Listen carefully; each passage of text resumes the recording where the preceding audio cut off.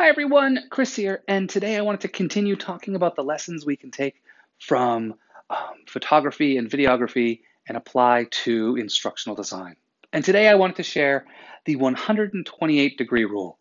And that's really a horrible name because what it refers to is the 100, like the line between, if you're having two people do dialogue, the line between them.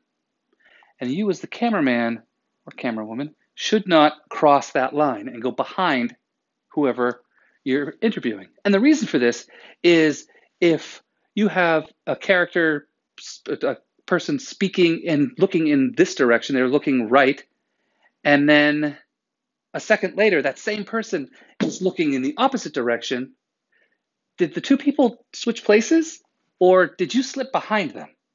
And that's the purpose of this rule, is to not make that mistake.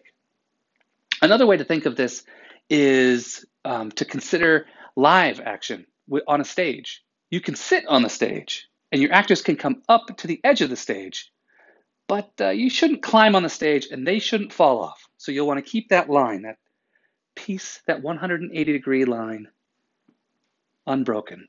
All right, so don't confuse your learners. There are times when people in theater or movie making will break this rule if they want to add confusion or a bizarre perspective. But we're not doing that. We're going for clarity. So don't break the rule, and I will talk with you tomorrow.